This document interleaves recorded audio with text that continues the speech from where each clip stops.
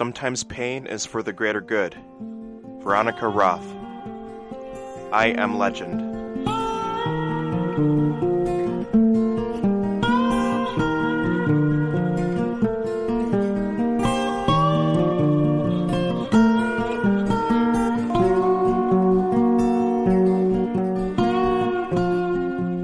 Trigger warnings for this episode are animal deaths and suicide. Please stay safe and stay sane. Thanks for listening. What's up, everyone, and welcome back to Feed Don't Eat Your Brain. I'm Zachary Ballard, and with me today is Micah Bruner. Micah, go ahead and introduce yourself.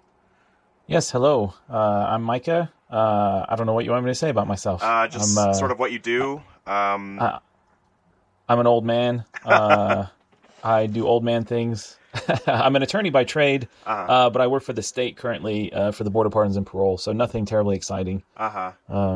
But then just live my life, enjoy watching movies. Yeah, Micah was one of my young men's leaders when I was growing up, so he knew me when I was just a little guy, and now I guess I'm just a bigger little guy. But we never stopped being the little guy. Yeah. Micah's still a little guy, you know?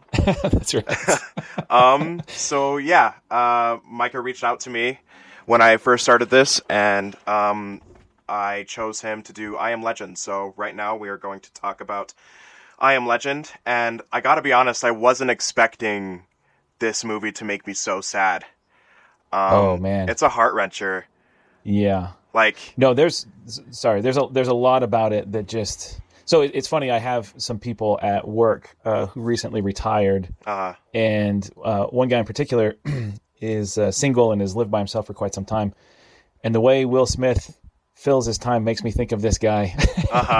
And just him trying to find things to do to fill his time because there's just nothing else going on. Yeah, I mean, he has the trials, I guess, and still testing, but there's only so much you can do at a time with that, and it's just a sad story, like with his family dying, and in front of him, and he's all alone, and well, and not just his family dying, but to live with the knowledge that had you not pressed so hard to get them on that helicopter, that they, well, I suppose you would be able to reconcile it with yourself by saying, well, if they hadn't been on the helicopter, then likely at least his wife would have been susceptible to the virus, and therefore he would have watched her turn and had to do to her what sorry, I'm getting ahead of myself, but what he has to do later on in the movie.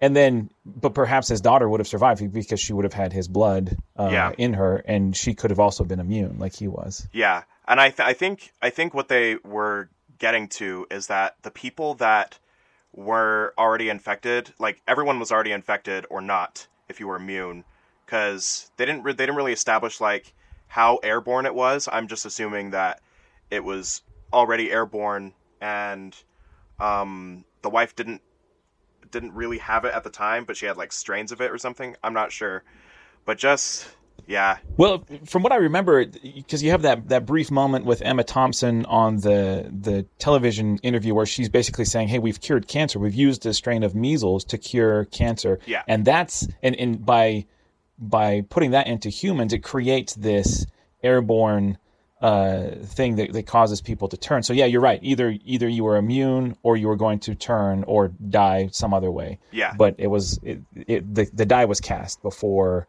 the virus took hold. Yeah.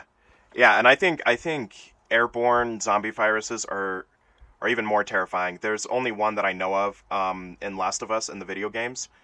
And but you know when you're in the air because they're spores, they're mushroom spores. But with that one, it's just sort of like you breathe it in and you're either screwed or you're not. Yeah. But yeah, it's just and how he has to kill his dog. I had a question about that. So he injected his dog. He injected Sam with the thing that was the closest to the vaccine, right? Right. And I was thinking, like, I think the dog would have died anyway because of what happened at the end, but I was wondering why he didn't just keep Sam in, like, a container that he had and continue to do tests on him to see if he could, like, keep Sam alive and cure Sam. I'm wondering if he loved Sam too much that he just didn't want to put her through tests, but Yeah, I was wondering about that because it seemed interesting to me that he just killed her.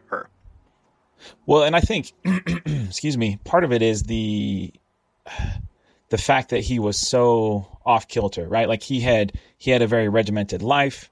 He had his schedule. He had his alarm set. He was checking, he was watching the news on the appropriate day, and then he's got his almanac. And so he's a very regimented individual. I mean, he's a colonel, a lieutenant colonel in the army or the military, some branch of the military. I can't remember. Yeah. But he was so off kilter after having been duped by the zombies that I think he knew that, well, first of all, it would have been, I mean, he was hurt.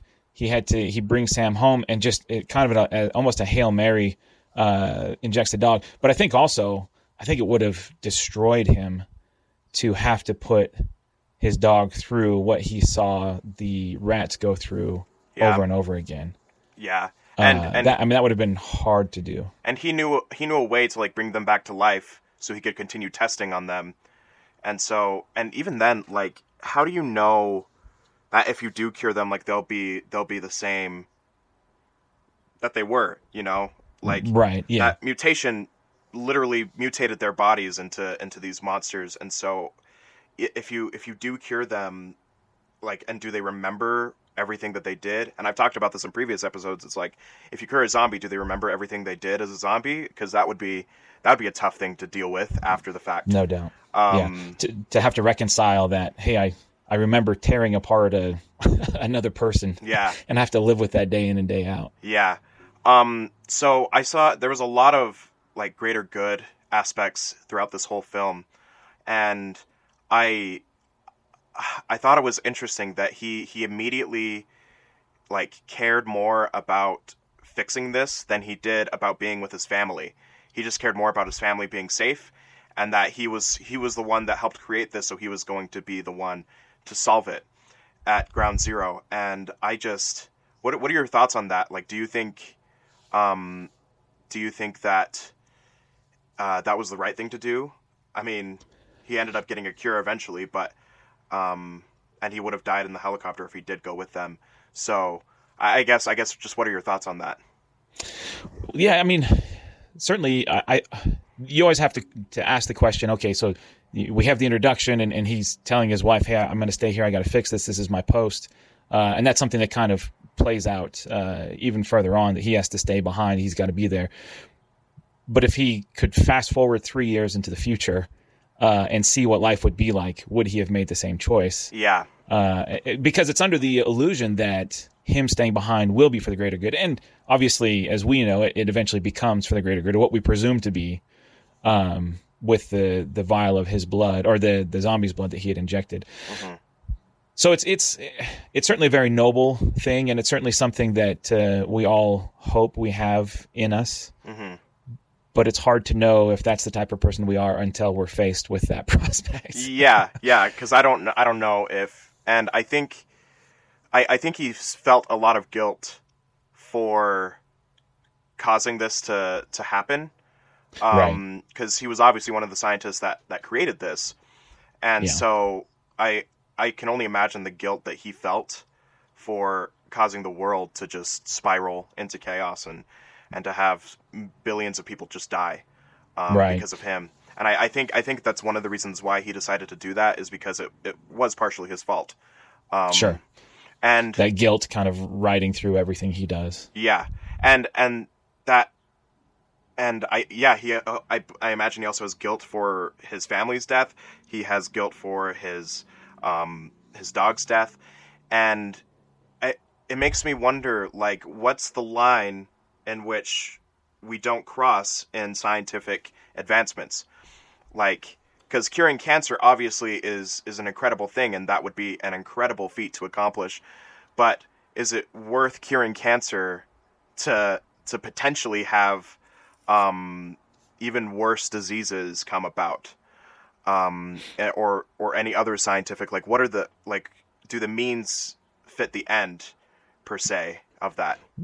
Well, and the hardest part is not knowing the end, of course. I mean, yes. You could certainly run a parallel to what some conspiracy theorists would have us believe with respect to what's happening right now in the vaccine for the coronavirus. Yeah. This idea of, well, we don't know what's going to happen. And so how dare we inject this into our bodies, and who knows what it's going to create, yada, yada, yada. Obviously, as a scientist, you're pushing for to accomplish your goals, especially if you can cure cancer. I mean, there is certainly a lot of hubris to pursue. But life takes hubris. I mean, I think advancement takes hubris. Mm-hmm. But if you don't know the end, then you can never justify the means. So there has to be an amount of faith you have to put in yourself, in your knowledge. I think it's when you start to get a little questionable about the means that you're employing to get to an end. There is a lot of, and I even wrote that down in my notes, that using a measles virus to cure cancer is arguably hubris, because we know measles can be dangerous to individuals. Yeah. So you're playing with fire to build something bigger, but you also have to recognize that fire can burn out of control easily if not carefully maintained, and so you have to be very, very cautious in moving forward. Yeah, and the difference between the coronavirus and cancer is the fact that coronavirus spreads so quickly and so easily, but cancer isn't contagious at all. You just sort of get it. Don't get me wrong. I'm not knocking the vaccine. No. I don't want to be known as an anti-vaxxer. That's not my situation. I got that definitely. That okay. But what I was getting to was this. And so because the coronavirus was so quickly spread, that the scientists had to come up with a solution quicker than they necessarily do with cancer. I mean, they're still working on a cancer cure. And quite honestly, the mRNA vaccines could help with cancer, because you don't need the strain in there. You can trick the DNA into fighting it off. But a lot of people thought, oh, it's this new technology, when in all actuality they've been working on this for like 10 years. And they're like, let's try this out, and it's the data is showing to be working. But the thing, I don't know. It makes me wonder why they didn't test it on animals first. Because if they tested it on animals first, then they could see, oh, this isn't going to work, And because obviously they got it, and then they saw it worked, and so they just did it very quickly. But cancer isn't like a dire thing for multiple people right now, Well, not for a. I mean, it is for multiple people, but it's not for a mass group of people. Right. Yeah. No, and I think that's you certainly, and not to say that we're certainly adding a lot of backstory to the creation of this cancer cure, but that is one of the risks that you run when you have non-scientists who are making decisions about when and how to push certain medications. Mm-hmm. Right. I mean, if you're the company that cured cancer, and hey, we got to get to market, because if not, our competitor has to be right on our heels. Yes. So you're pushing and trying to get it out there so that you can be the one.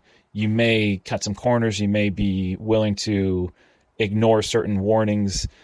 I would like to think that we currently have a cure for cancer that is currently being tested. The amount of time and effort and money we've put toward the study of cancer, I would like to think that there's something that very secretively is in the works, but because they have to be so cautious that they're taking their time. It's only when you start to say, hey, we got to make our money off of this before somebody else does, then you start to cut corners, you start to engage in some questionable scientific research in order to jump the gun and get to market before anybody else. Yeah, and that's sort of awful that some people care more about making more money than their competitors than they actually care about the lives of individuals that this would affect. And yeah, I didn't think about that while watching it, but you make a good point there. Well, and certainly, I mean, that's not to, I mean, obviously there are people who are pushing for cures who believe, and there are mistakes that are made, and people who certainly pursue something with the best of intentions, and it's only 3 steps after all of the steps that you would normally take that something gets discovered, and that's certainly no fault of their own. And I think you can put Robert Neville in that category of somebody who he was not pushing for a cure. He was a scientist who was very diligent in his work, but there was just something that mutated that they hadn't anticipated. Yeah. Yeah, and I don't know. Like, I don't think that the cure for cancer, the vaccine for cancer, when and if it comes out, would cause something like this to happen. That seems Right. pretty far fetched to me, but it's sort of interesting you know, what we do for science and what is moral and ethical, because there's people that you know, disagree with animal testing when it comes to vaccines, and disagree with like human testing when it comes to vaccines, and which is why you know, you need to get the person's consent first and everything. Right. But it's science is messy, and I don't think groups of people realize how messy science can be. Right. It's all about experimenting, messing up, until you get the right conclusion. Right. Exactly. Yeah. It's certainly much more. We like to talk about science being settled and science being, you know, you got to rely on science, but science itself is an art form more than, I mean, obviously there's certain facts that follow, Yeah. right? There's a scientific method. We call it that because there are steps that follow. And yet in the arena of testing medications and building medications, there's a lot more art form to finding the right combination of characters that is going to create this defense or this you know, assaultive pill that's going to go in and take care of whatever is ailing us. It reminds me of if you've ever seen the movie Contagion. It's not a zombie movie, but it's a pandemic movie. And I watched it. I think I've watched it 3 times during this pandemic, just because it's so. Other than the deadliness of the virus in that movie is super deadly, and not obviously much more deadly than coronavirus. But you hear all the same things. You know, wear a mask, stay 6 feet apart. You know, stay home if you get sick. And then you got people who are pitching erroneous cure-alls that's going to, you know, fix everything. But you have one doctor who creates what she believes is a vaccine, and you can just tell she's like, this is not going to work. We don't have time for this to go through everything. So she injects herself with it. And then uses that as the methodology for producing it for everybody. Anyway, so very interesting that you certainly have that art form of, hey, I understand that we have to, you know, that there is a scientific method. We have to employ things in a particular way. Yet there's also the altruistic desire to help people and to provide a cure for people who are suffering and people who would die without you having taken that step. Yes. And I mean, everything in science is still technically a theory. Like, we understand gravity to the extent that we understand gravity, but it's still a theory. And so are germs, so are sleep. We don't know exactly why we need sleep. We just know we need sleep. And that's the extent of it. And having talked with people who've been on meth such that they haven't slept for, you know, 72 hours, we definitely need sleep. Yeah. And you start to go insane if you don't have sleep. But we don't know exactly why. We just know that that's the case. And and we just know the limited amount of science behind that. And so, yeah, it's interesting talking about science and different things like that, because science isn't an exact science. Right. That's right. Nicely done. Yeah. Can I say what is an exact science? What? Whatever Will Smith is doing to work out in that in the movie, man, because that boy is fit. Holy cow, that man is a fit man. It's a lot of personal trainers that are paid. they basically pay you to have a personal trainer and a nutritionist, and there's probably steroids involved as well. But who knows? But yeah, it's yeah. When the amount of effort that they do to get actors into the shape that they want is so like incredible. There's an interview with Rob McElhenney. He's one of the guys in It's Always Sunny in Philadelphia. Okay. And he talks about how like, you have a family, okay, get rid of that. You have a 9-to-5 job, get rid of that too, because you will be spending most of your time at the gym. You like food, alcohol? Yep, none of that, because you will spend the next 3 months starving yourself, and so it's. But it's one of those things where we could all do it, right? Yeah. I mean, you've posted pictures of how fit you've gotten over time, and it's certainly things that we can do, but not. And it's far easier to do when you're making a couple $1 million for a picture, right? Exactly. I mean, and you have it's harder to do. Nutritionists on your side and best, physical trainers on your side, yeah, it's Right. definitely a lot of work, and it's a lot harder to get that body than people like to think it is. Right. But plus, there's the genetics of it. yeah, there's also genetics. I like how you said I'm in shape. I've actually gained the COVID-19, so Bummer. Yeah, bummer. I just remember there was. Well, sorry, we're getting off track.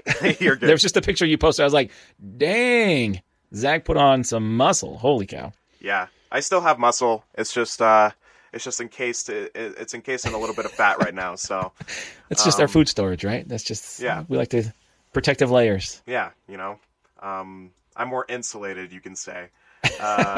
But yeah, I wanted to talk a little bit about like within the greater good, closing off New York City. And for a minute, I thought Manhattan was ground zero and everywhere else was fine. But then I learned that wasn't the case. But it would have to be so scary to be at that place when the bridges were blown up and realizing that you aren't safe, Right. And certainly, I mean, that's a very drastic measure to take. Yeah. It's so drastic. And so, I mean, to draw that conclusion that we can't just shut down the bridges because we then have to worry about people trying to sneak across. Yeah. We have to blow them up. It really is, you're burning your ships. You're not planning on reopening anytime soon. Yeah. In a lot of ways, I found it somewhat irresponsible the way in which they did it, and the resulting crashing of the helicopters, I think, was a direct result of that. Yeah. Drastic measure that they took in a rather unseemly manner. I don't know that, obviously you have people, and it's a movie, and so you can play into it whatever you want. You have people who are making these decisions, and Neville does talk about how they've got to. It did sound like New York was ground zero because they're talking about it jumping off the island, and if they could stop it from doing so, which is why they went ahead and hit the bridges. But still, I was like, man, that's not a faith-inducing move. Yeah. You're not inspiring anybody by saying you're going to be stuck here a long time.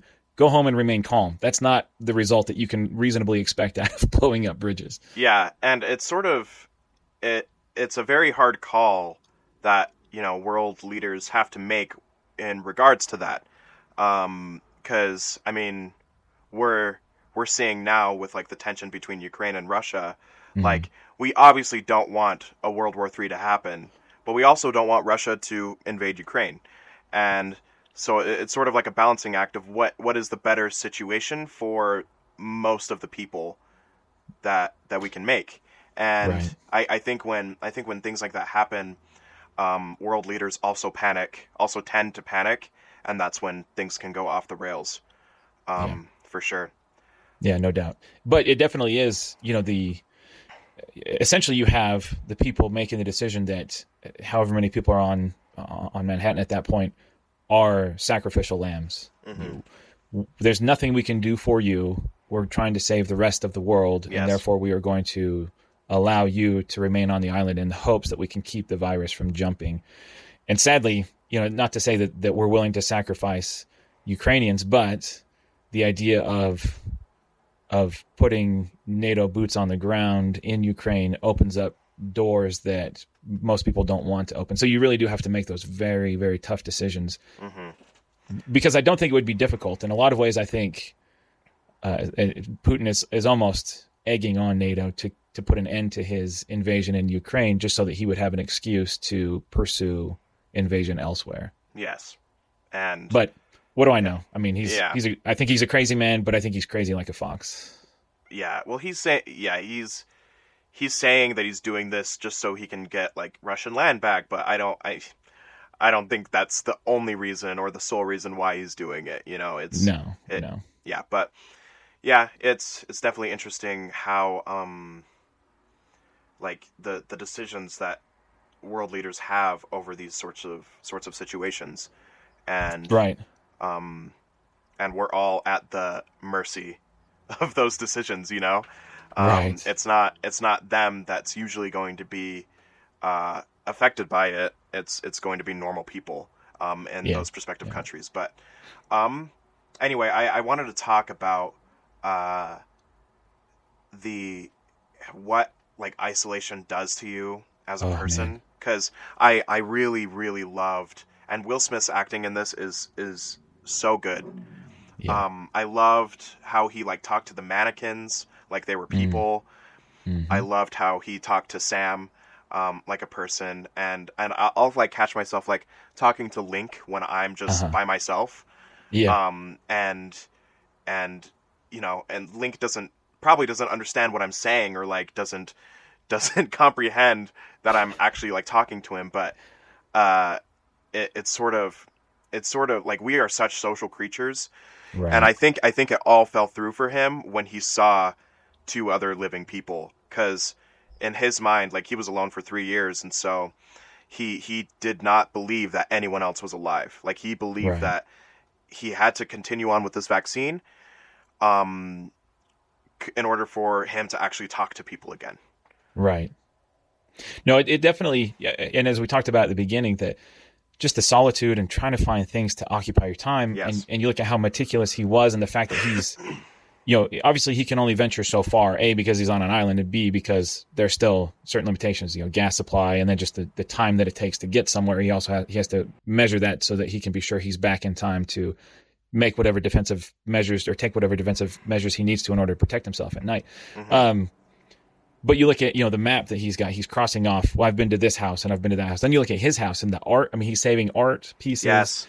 And then just the vast amount of food. He's got more food there than probably he could eat in the rest of his life. Yeah. But he's got to maintain a schedule and a procedure, because otherwise he'll go insane. Because even going through, I mean, he's not going to the video store. Now, I'm old enough to remember going to video stores and wandering around and looking at videos. But it's just like Netflix. How many times do you spend the evening looking at what shows are on Netflix without actually watching a show on Netflix? Yeah. Yeah. But he's working his way through all of the videos in that store, and he brings back the one that he borrowed the night before, and he takes the next one, the one next to it, to take that to go watch. Yeah. And he even like mentions, is it Bob Marley that he was talking about? Yes. He mentions Bob Marley having this theory that love and music can cure racism. Right. And right. and meanwhile, he is trying to find a cure for this disease as well. Right. And he really like has music and art as sort of a crutch, and sort of a like a medicine for him, so that he doesn't go completely crazy. And I noticed, so I love the pop culture references. Like when he's in Times Square, you saw all the musical boards, Right. and Yeah. you saw like Batman versus Superman Right, poster up exactly. there, Yeah. and then what else was it? When the kid was watching Shrek, I thought that was interesting, because Shrek at the beginning of the film is completely isolated, and it was sort of a juxtaposition of him, and when he said "I like Shrek" after quoting like so much of the mundane lines that they were saying, and you could tell that he watched Shrek over and over and over again, so he basically memorized it. But Right. yeah, you could tell like he saw himself in Shrek because he was just alone. Well, if you also notice, the scene that he parrots is the scene where Donkey is like, "Hey, your swamp is now our swamp." Yeah. When he's got to figure out how to share his house with these two other people. Yes, exactly. And Donkey's like giving him a better alternative to life, like those two people are doing, and Shrek is rejecting it, like Right. like Neville. And I just thought that was a really cool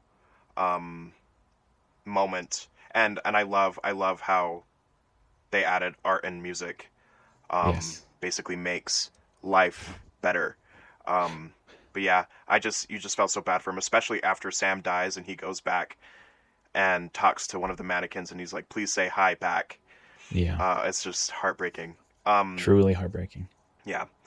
And a little bit of insanity. You Yes. gotta. Yes. There's even to the point where when the zombies set the trap for him, that Fred is outside and his head actually moves. Like I've gone back and I've watched that scene multiple times in all different, and the head of the mannequin does actually shift, which is terrifying.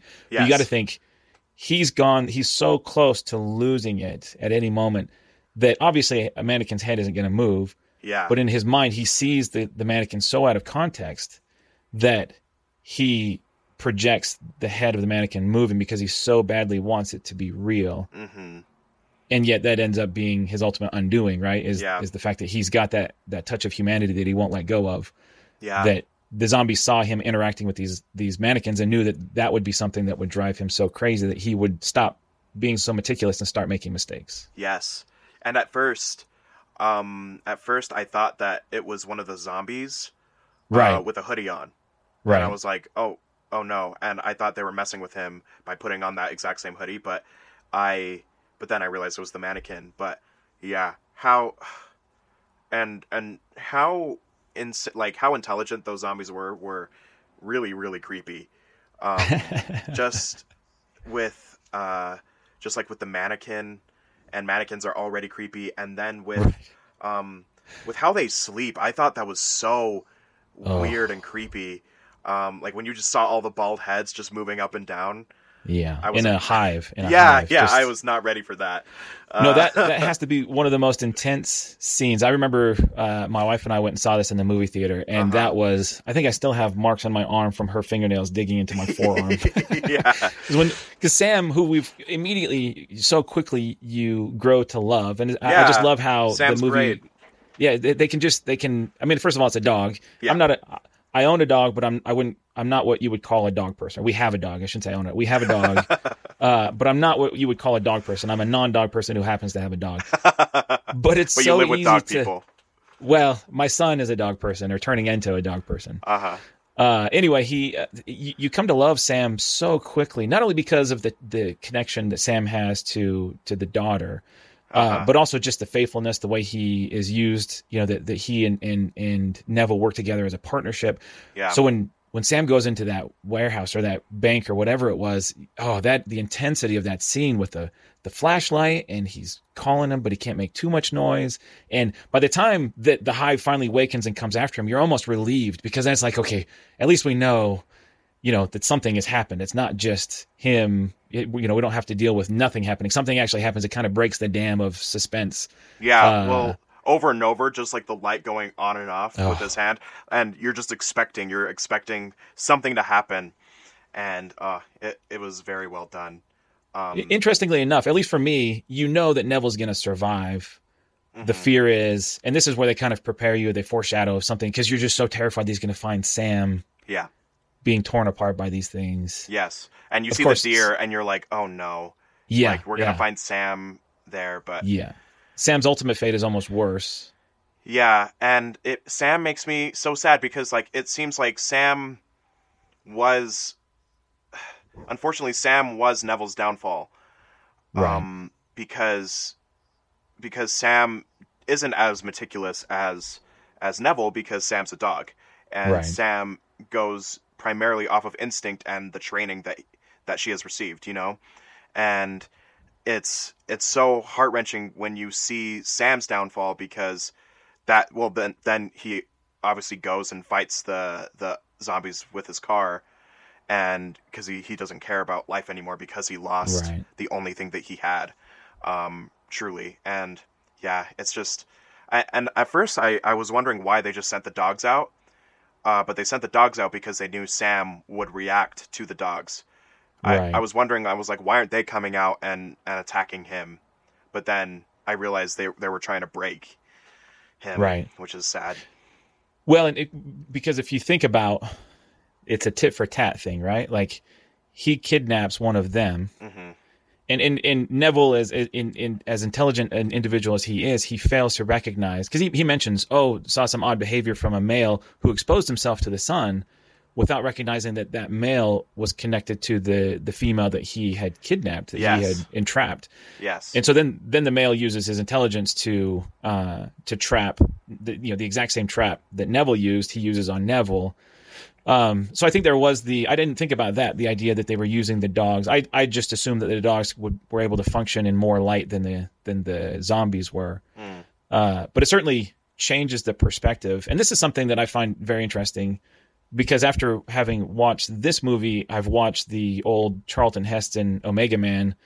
And then I read the book, and there's quite a contrast in how everything plays out in the book versus the movie. Mm-hmm.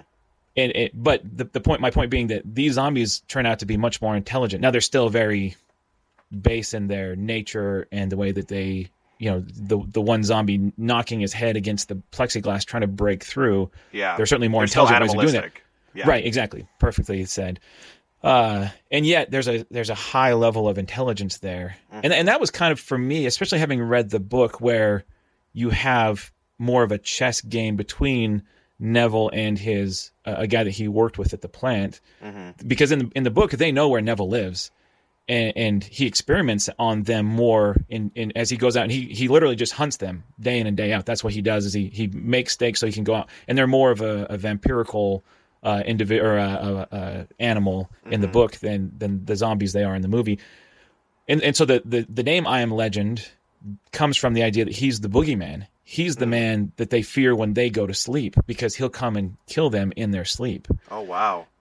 And so it really kind of changes the mindset to what I read as the overall moral, I guess, point throughout the movie is, how do we interact with the other? Yeah. Right? I mean, he's terrified of them, and certainly he's not going to try and engage in negotiations with them because they want to tear him apart. But he's doing himself to protect it, but they have kind of this détente, right? Like he does his thing, they do their thing, and everything's fine. It isn't until he traps one of them, he kidnaps them, that they start to take things personally and to attack him personally. Yes. And he fails to see, hey, he exposed himself to the sun. Maybe I need to stop and think about this other as somebody more that's closer to me than what I thought initially. They're not as, while they are animalistic, there's still more intelligence there than I'm willing to let on. And how much more am I discounting them for who they are and their reason for being, versus me holding on to my way of being and thinking that that's the only right way. And unfortunately, he didn't realize how intelligent they were until it was too late. Right, which was his ultimate downfall, which is usually our downfall, right? When we choose to discount somebody for superficial reasons. Granted, we don't have people trying to tear us apart and eat our brains. Hopefully. But, well, hopefully. But it brings up a more, I guess, in-depth moral question that I wanted to pose to you, to turn the tables on you, Zach. Okay. So, if we reduce that down to something very, very fundamental, how long, or at what point in time do we become wrong for holding on to the old way?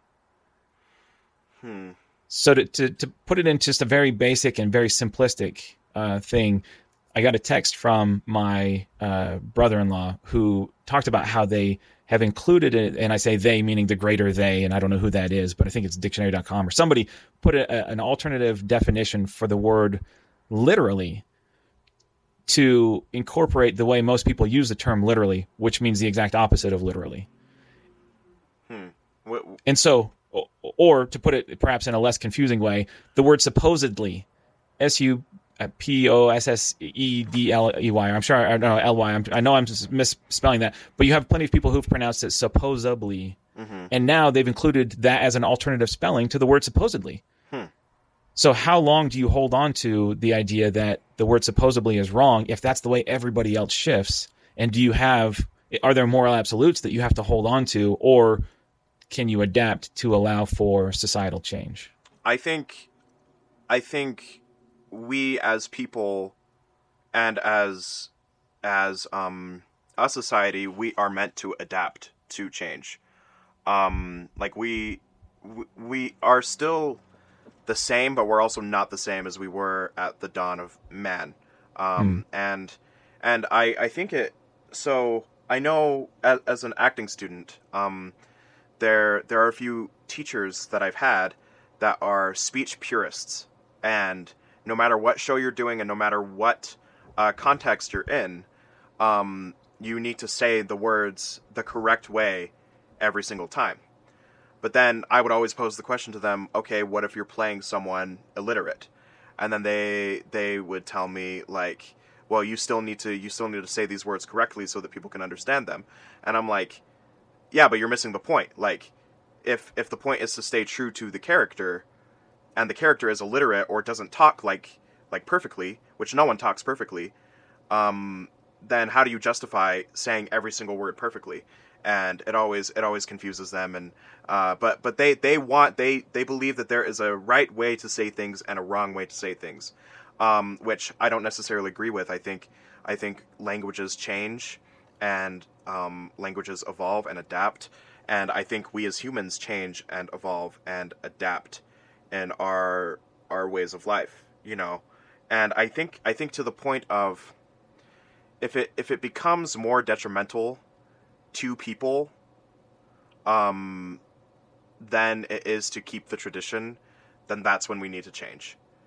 Okay. And yeah,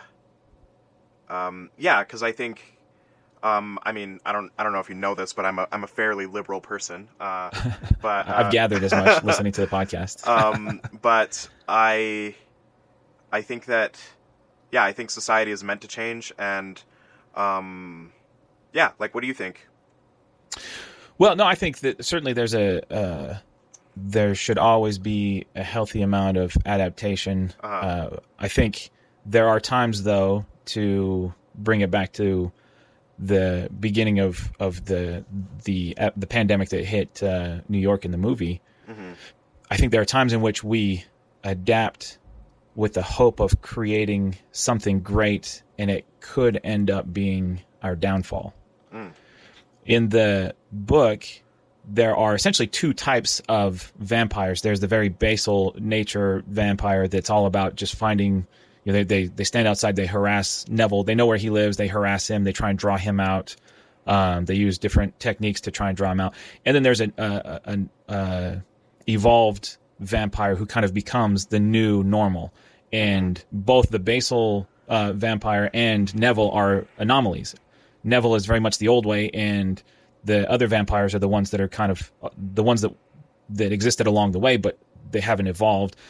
And so these higher thinking vampires end up going after all of the basal vampires, and then eventually actually incarcerate Neville for his crimes against humanity. And so you think, but does that make them right, or are we foregoing some aspect of our humanity by adapting to the greatest common denominator?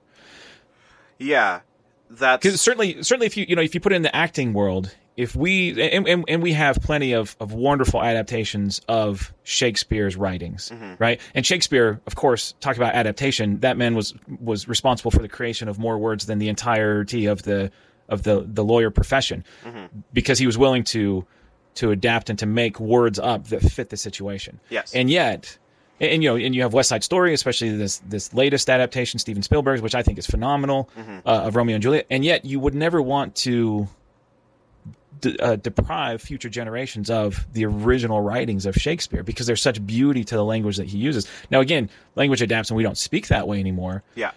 But there's value in holding on to certain things that are, at their core, either beautiful or beneficial to society. So and this is perhaps the conservative leanings in me. But there is, I think, first of all, I think two things. One, there are some moral absolutes.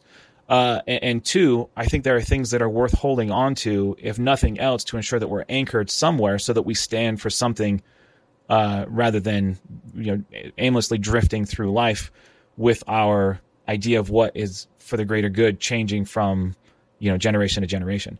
And that may be me signaling my own ignorance of what life should be. And I certainly am willing to concede that I could be completely wrong on that aspect, and backward thinking. But that said, it's easy for me to sit and hear my kids talk about things and to say, that's not how I would say it, but also to recognize that communication changes over time. So you have to allow that. And yet you certainly don't want to devolve, right? Yeah. You don't want to go backward as a society. And I fear that if we don't keep check on where we came from, that we will find ourselves drifting away from what makes us humans in the first place. Yeah. And I think it's a matter of adapting too quickly. Right. Because they brought that vaccine out very, very quickly, which caused them to adapt very, very quickly. Right. And like things with things that can change an entire system and an entire infrastructure, I think need to be weaned in. One, so that people can accept them easier. I'm a very progressive-minded person, and so but with being progressive, you also have to like learn patience. You have to understand that people aren't always going to accept your beliefs and your views, and you also have to understand that like they may accept them in the future, and they may accept them bits and pieces at a time, and it's usually accepted generationally. It's not going to be accepted by the older generations per se, and I will agree that I actually would have disagreed with you up until about now in my life. So I'm in this class right now where we're doing it's called Musical Theater Practicum, and essentially we do a Golden Age show. We do a few Golden Age shows a semester, and then we do a few contemporary shows a semester. And a lot of us don't really like the Golden Age shows because they're dated and they have some problematic messages in them. Help me out, Zach. Sorry to interrupt. Help me out. What do you mean by, like, give me some examples of Golden Age Golden shows. Age is like Carousel, Oklahoma. Okay. So your like Rodgers and Hammersteins. Yes. Early Sondheim, that type of stuff. Yes. Things usually in the 1940s up until the 50s. 60s is when we start to get into more modern, and then 2000s is contemporary. Gotcha. All right. Thank you. Yeah. And I was put into Oklahoma. And I played Judd Fry recently in Oklahoma, and he is the worst. And Alina gave me a look because she disagrees with me. But wait, she disagrees with you that Judd Fry is the worst? Judd is a product of. I believe Judd is a product of being isolated and a product of being bullied. We've talked about it, and we both agree on that. But that doesn't mean that Judd isn't a bad person in the moment in the musical. But and there are like some problematic like phrasing in Golden Age shows. But then as I was doing the show, I came to realize that there is a message in this show, and it was actually very, very progressive for its time. And I think that you should respect the history, and you should respect I think you should respect the history and the good things that came from history. But I also think that we can always do better, and we can always be better people and be a better society, and we should always invite change if that change is a good thing. Well, I agree with you, except I would change one word. Uh-huh. I think we should accept challenge, and then change if the challenge causes us to rethink, causes us to have a new way of thinking. Uh-huh. Because change for the sake of change is frankly stupid. Uh-huh. We don't change just to change. We change to evolve into something better. So if we allow ourselves to be challenged and allow ourselves to, and that it does one of two things. One, well, regardless, it enlightens us to how somebody else thinks, which again goes back to, I think, the other that we see in I Am Legend. Mm-hmm. If Neville had kind of stopped when he saw the male kind of stay outside longer than he should have, if he would have allowed his thinking to adapt at that point in time, if he would have allowed that challenge to cause him to reevaluate how he was approaching things, it might have led to a better outcome for him, especially. But two, so we're always enlightened to how somebody else thinks when we accept challenge, and then if we do that, then enlightenment does one of two things. One, it either gives us a better grounding for us to understand why we believe or why we feel the way we do. We have better analysis into it. Or two, if the other person provides information that causes us to change our thinking, then our thinking becomes more evolved. I guess either way we become more evolved, as long as we're not engaging in the bias, just allowing anything we hear to entrench ourselves. Yes. But if we openly and honestly accept challenge to our ways of thinking and our ways of life, we should constantly be reevaluating why we do things and how we do them to see if it's the best way, if there's a better way, and if there's not a better way, then why it's the best way, and why we know why we don't do it a different way. Yeah. And I think, and I completely agree with you. It is, we should always be challenging our beliefs and challenging our thought processes and how we do things.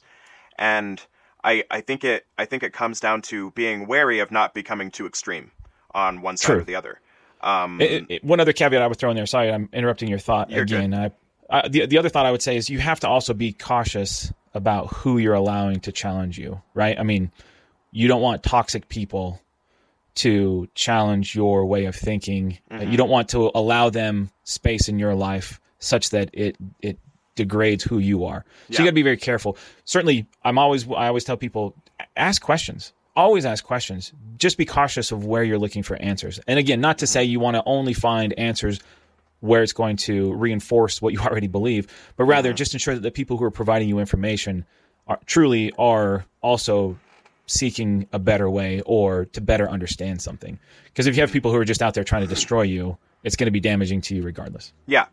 And I think, and I would arguably say that toxic people are usually extremists. True. They usually think in extreme, because no central or sane person tries to tear things down or tear other people down. In my opinion. Agreed. Only a Sith deals in absolutes. Yes. But yeah, I would agree with you. I definitely think, like with all things, it's just a balance, and it's just a careful balance of challenging yourself. Right. And, a very personal balance. Yeah. So speaking of challenging your beliefs, there was a few mentions of God in the movie, and it's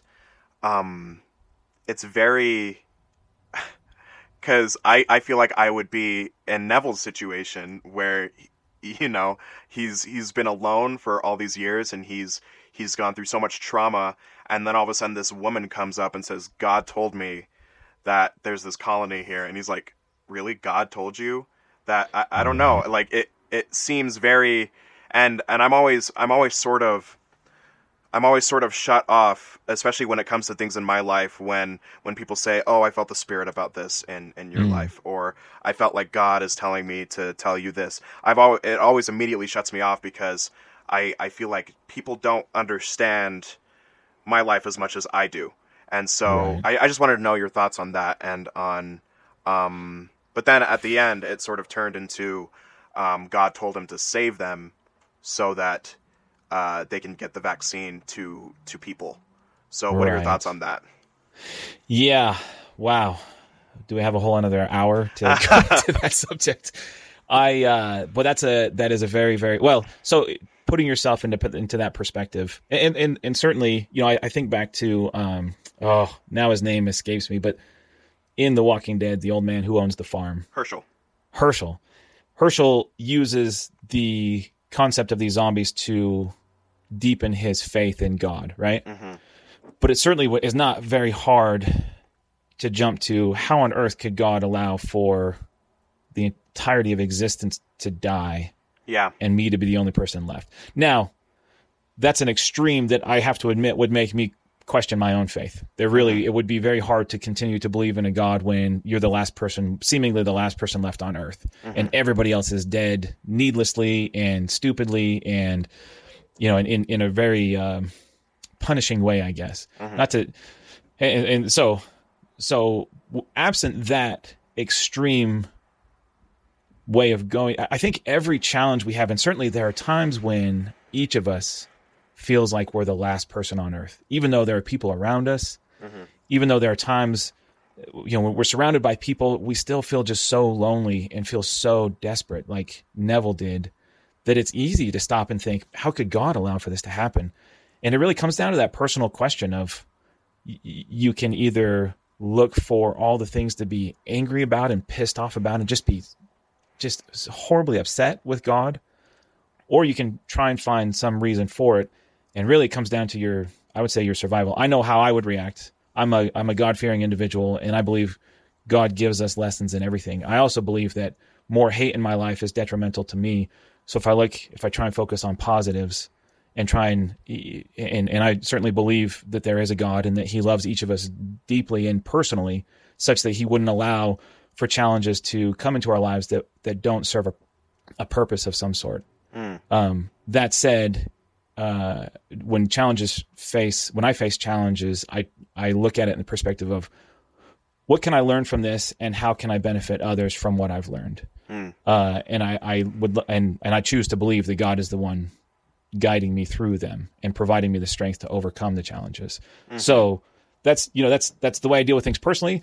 But again, you kill off all my family and friends and you leave me all alone. And you, not only that, but you exacerbate it with the idea that humans, or what once were humans, are now trying to kill me. Yeah, you better believe I would have a very hard time finding God and all of that. Yeah, and I mean, you see him praying at the beginning of this with his family, and then he just loses it, and it would be, especially, and I like how he said that that God didn't do this, we did this to ourselves, and the movie sort of said at the end that even though humans did that to themselves, God has provided a way for humanity to get back on track, which I thought was interesting.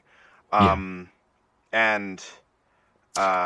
if I can jump in there, and certainly Neville was doing all he could to attract people to him, right? I mean, he's out there broadcasting, but he very much was kind of focused on himself, right? Like everything he was doing was about self-preservation. And I do think that there's a lesson to be learned there, in that if during our challenges we focus on ourselves, the world comes crashing in on us. If we take our challenges and use them to help others around us, I think we find ourselves expanding and growing and feeling more love of other people and love of God. And I think that it would be hard to I don't know. I think it would be hard to not think of just yourself when yourself is the only thing around. Well, and to be fair to Neville, he wasn't just thinking of himself. He really was thinking, how do I create this vaccine so that I can then go find these hives and inject them so that I can bring them back to human existence. So it's unfair for me to say Neville was, but the lesson remains that in our times of trouble, if we focus on ourselves, we usually find it harder to overcome. Whereas if we seek for the chance to help others, I think we get through our troubles more effectively and learn more from them. Mm-hmm. Do you think God or no God? I think. Yeah. Do you think that that duo, the child and the woman, were able to stay sane and stay mentally intact because they had each other? I do. I think, and this is this is where we've had our dog for a few years now. And again, this is why I don't count myself as a dog person. You have Neville, who's had Sam for 3 years, but there's no interaction. There's no back and forth. There's certainly learning, and Sam learned and was very well behaved, but there wasn't the same. It was just call and response, right? There was no, there was that basic nature. Sam chases the deer into the warehouse or the bank. That's right, and the zombies are there, and he doesn't stop to think. Whereas a child, you can see and interact with more. And I think that's where the human interaction grounds them to keep their sanity, because two things. One, I think having a child around is always more inspiring, to see the growth and to see the learning and the capabilities. And then to also know that there is a future to fight for. And two, there's just while there's certainly more loyalty, I think, with animals, it's just the knowledge that there's nothing, once Neville is gone, Sam will quickly follow, right? Mm-hmm. So there's really no future there. It's just him, as far as he knows, if he doesn't find a cure for this disease that he's created. Yeah. So her having the child, I think, definitely helps keep her more grounded. Yeah. Yeah, I think so too. It's interesting having someone older, because all I've had are like people my age on this podcast. So it's interesting hearing a perspective of how old are you, Micah? If you don't mind. Let's see. What year is this? I am 43 years old. Okay. That's not that old. No, I'm certainly not a boomer, although I do have some boomer tendencies. But no, I definitely, I think I fit in that generation where I didn't grow up with the internet, but it grew up with me, essentially. Yeah.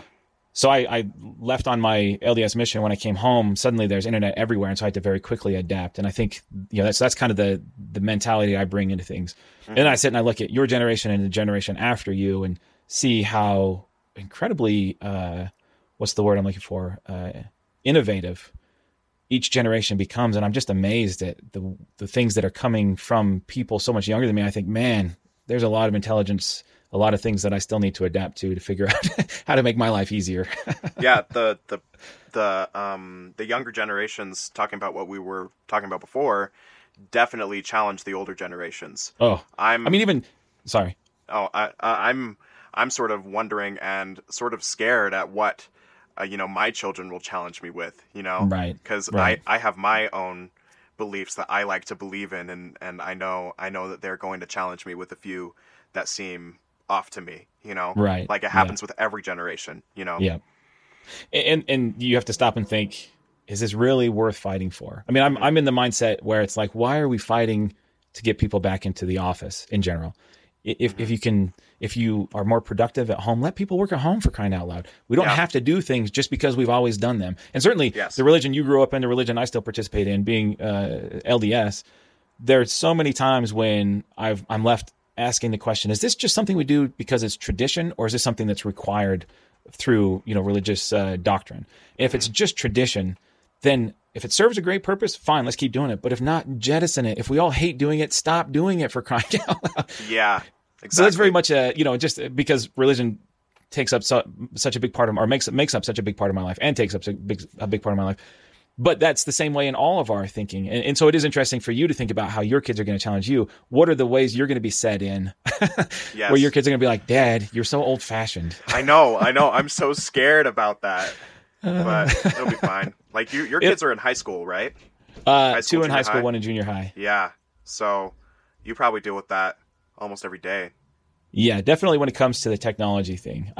This is going to make me sound so stupid and old, but I made a TikTok and I was like, okay, I couldn't figure it out. I finally just went to my 13-year-old, no, she was 14 years old at the time, and said, hey, what's here's my idea. Here's what I want to have happen. Make it happen. Dang. Yeah. Yeah. And the metaverse, Oh my goodness. Jeff Bezos will be emperor. I don't know. Hopefully not. I think he and Elon Musk will have like a duel to the end, right? Yeah. But yeah, I think I went over everything I wanted to go over. Is there anything else you wanted to touch on? No, I think we've covered it all. I really enjoy this movie. It certainly doesn't, I found that when it comes to zombie movies, one of the things I love, and certainly you have more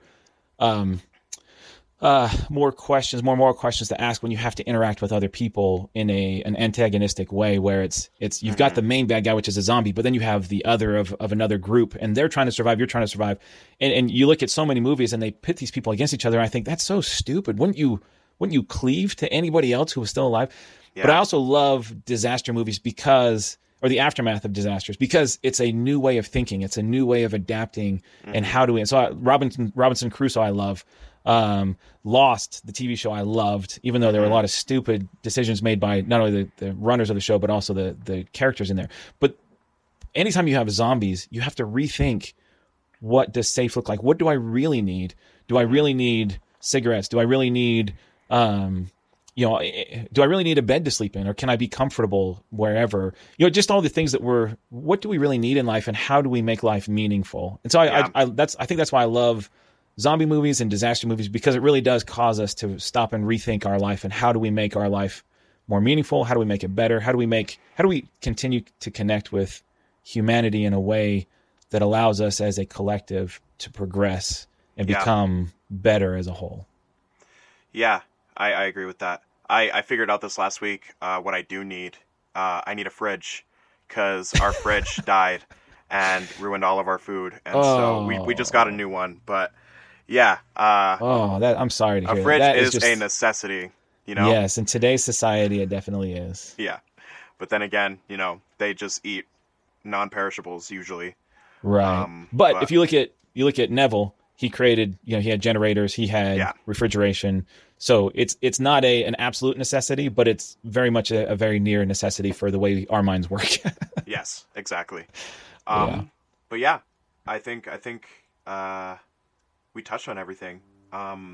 So we'll be back after a short musical interlude with a moral dilemma.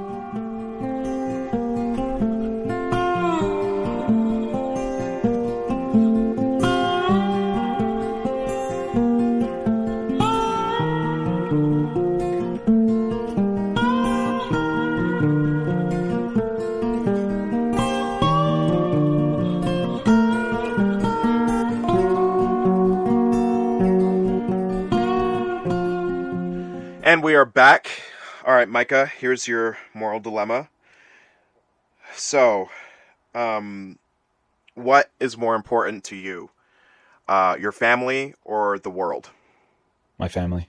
Your family? 100%? Sorry, that's one of those that, so obviously we put ourselves in, and this is the lawyer in me kicking in. You put yourself in a situation where it's okay, my son has to die in order to save the world. And at that point, I think, okay, yeah, I think I'd have to be willing to make that sacrifice. But on a day-to-day basis, I don't get up in the morning.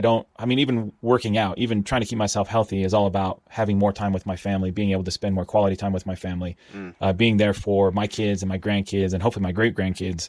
But definitely on my day-to-day, even going to work. My father-in-law worked in an industry that he disliked for a long time. Somewhat to the detriment of his mental health. Certainly for, there were some issues he went through.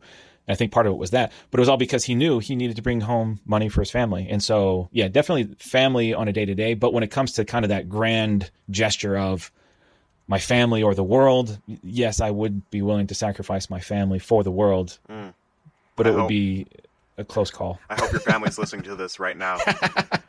Again, you have to put it in the right context. If it's just, my daughter dies, or if she lives, then 1/10 of the population suffers. Well, that's, you start putting numbers in there, suddenly it becomes much harder to deal with. That becomes a much harder question. Well, I don't think I would be strong enough to, I don't have kids or anything. But I don't know to the extent of the love that a parent has for their child, but I know the love I have for my wife, and I don't know if I would be strong enough to let her go to save the rest of the world, Right. And that would be a very, very hard decision to make. But I mean, it sort of like goes to this quote that I heard that like, you want to be with a villain because a hero will sacrifice you for the world, but a villain will sacrifice the world for you. Sort of a weird quote, but that's sort of what it made me think of. Does that make me a villain? Because I said I put my family first? I guess so. I don't know. Well, I mean, you did say that, like, if it came down to it, you probably would sacrifice your family for the world, depending on how many people it is. But yeah. Right. Yeah. I mean, it's, to bring it very real, as we've watched this, the Russian invasion and the murderous rampage that Putin is on in Ukraine. My son is 17. He turns 18 in September, and he starts his senior year. But in a year from now, he'll be graduating high school, and so the question is, what if Putin invades one of the NATO countries and we go to war? Are we, is there going to be a draft? Do we have to worry about that? As my son, as an 18-year-old, and so my thought is, and this was the discussion that he and I had, and it was very a theoretical discussion because it seems so unlikely. Well, I shouldn't say it seems so unlikely, but it's so far removed at this point in time. I said, well, listen, you'll be going. He says he wants to serve an LDS mission, and so it'd be like that would probably be a deferral there, and then you would also have the fact that you'd be in school, right? And so there'd likely be a deferral there. I said, but and then I said to him, but if it comes down to it, and if you have to go serve, then we'll prepare you to go serve. And if you give up if your life is taken in serving, then it'll be a noble sacrifice. It'll be horrible for me and your mother, and we'll have to live with that sorrow the rest of our lives. But if it makes the world a better place, then all the better. That's a hard conversation. Oh, it was. I mean, I'm still in drafting age, so I could personally get drafted. And that's that's the thing. Yeah, I would pull a Mulan. I'd be like, nope, my son's staying. I'm going. I'll go fight. I'm much more willing to sacrifice myself than my family. Yeah, but it's not an easy. It's. I mean, as you said with your wife, it would not be. It's not an easy to. It's easy in theory. It's easy to say, hey, my family will always come first, but there are times in which I would be willing to sacrifice. My first choice would be to sacrifice myself. But if I had to sacrifice my son or one of my daughters, it would be heartbreaking, and it would likely truly break me as an individual. But if it saved the lives of many others, then it would be something that theoretically I would be willing to do. And hopefully I never face that choice. Yeah. Yeah. Hard questions. Very hard. And hopefully a draft doesn't happen. Yes. I don't think it will. I mean, we got drones and stuff now, so. Right. Well, it certainly the idea of being a soldier on the front. I mean, not to take away from the Ukrainians who are fighting valiantly and very well. Mm-hmm. But I would imagine that any war overseas that would cause our young men to go, we would be doing more of the piloting drone type stuff rather than down on the front lines. Yes, exactly. And if we're talking about following tradition, the United States entered both world wars at the very tail end of them, so right, and just finished them. But yes, yeah. All right. Well, thanks for coming on this podcast. It went a little over time, but I think we talked about a lot of good things. Yeah. Sorry. Thanks for having me. I really appreciated this. I've enjoyed the podcast, listening to it. So many different questions, so many things that I've been screaming at my phone as I listen to it, like, no, that's not the way to think about it. So it's awesome in that it gets me thinking. So I appreciate that aspect of it. That's awesome. I'm glad that I can be an outlet for you to say opposing things that you disagree with. And I have some friends that probably you disagree with as well. But that's why I like doing this. It's because things don't get better and things don't get solved if we don't talk about them in a civilized 100%. fashion. So yeah, well, thanks 100%. for coming on and thanks for sharing your thoughts. And thanks for putting up with the old man here. Yeah, the old 40-ish. I forgot already. 44. 43. All right, 40. Yeah. Yeah. Make sure we get that 3 in there, not that 4. That's right. All right. Well, if you guys, listeners, can follow us on Instagram and TikTok at Feed Don't Eat Your Brain. You can also follow us at Zachy the Zombie on Twitter. You can also email us at feedon'teatyourbrain@gmail.com. You can also follow 410 Horsemen on YouTube, Facebook, Instagram, and Twitter. And it will help us a lot if you subscribe to us, leave a review on Apple Podcast, and share this podcast with your friends and enemies. All right. Well, thank you guys for listening, and stay safe and stay sane. Thank you guys.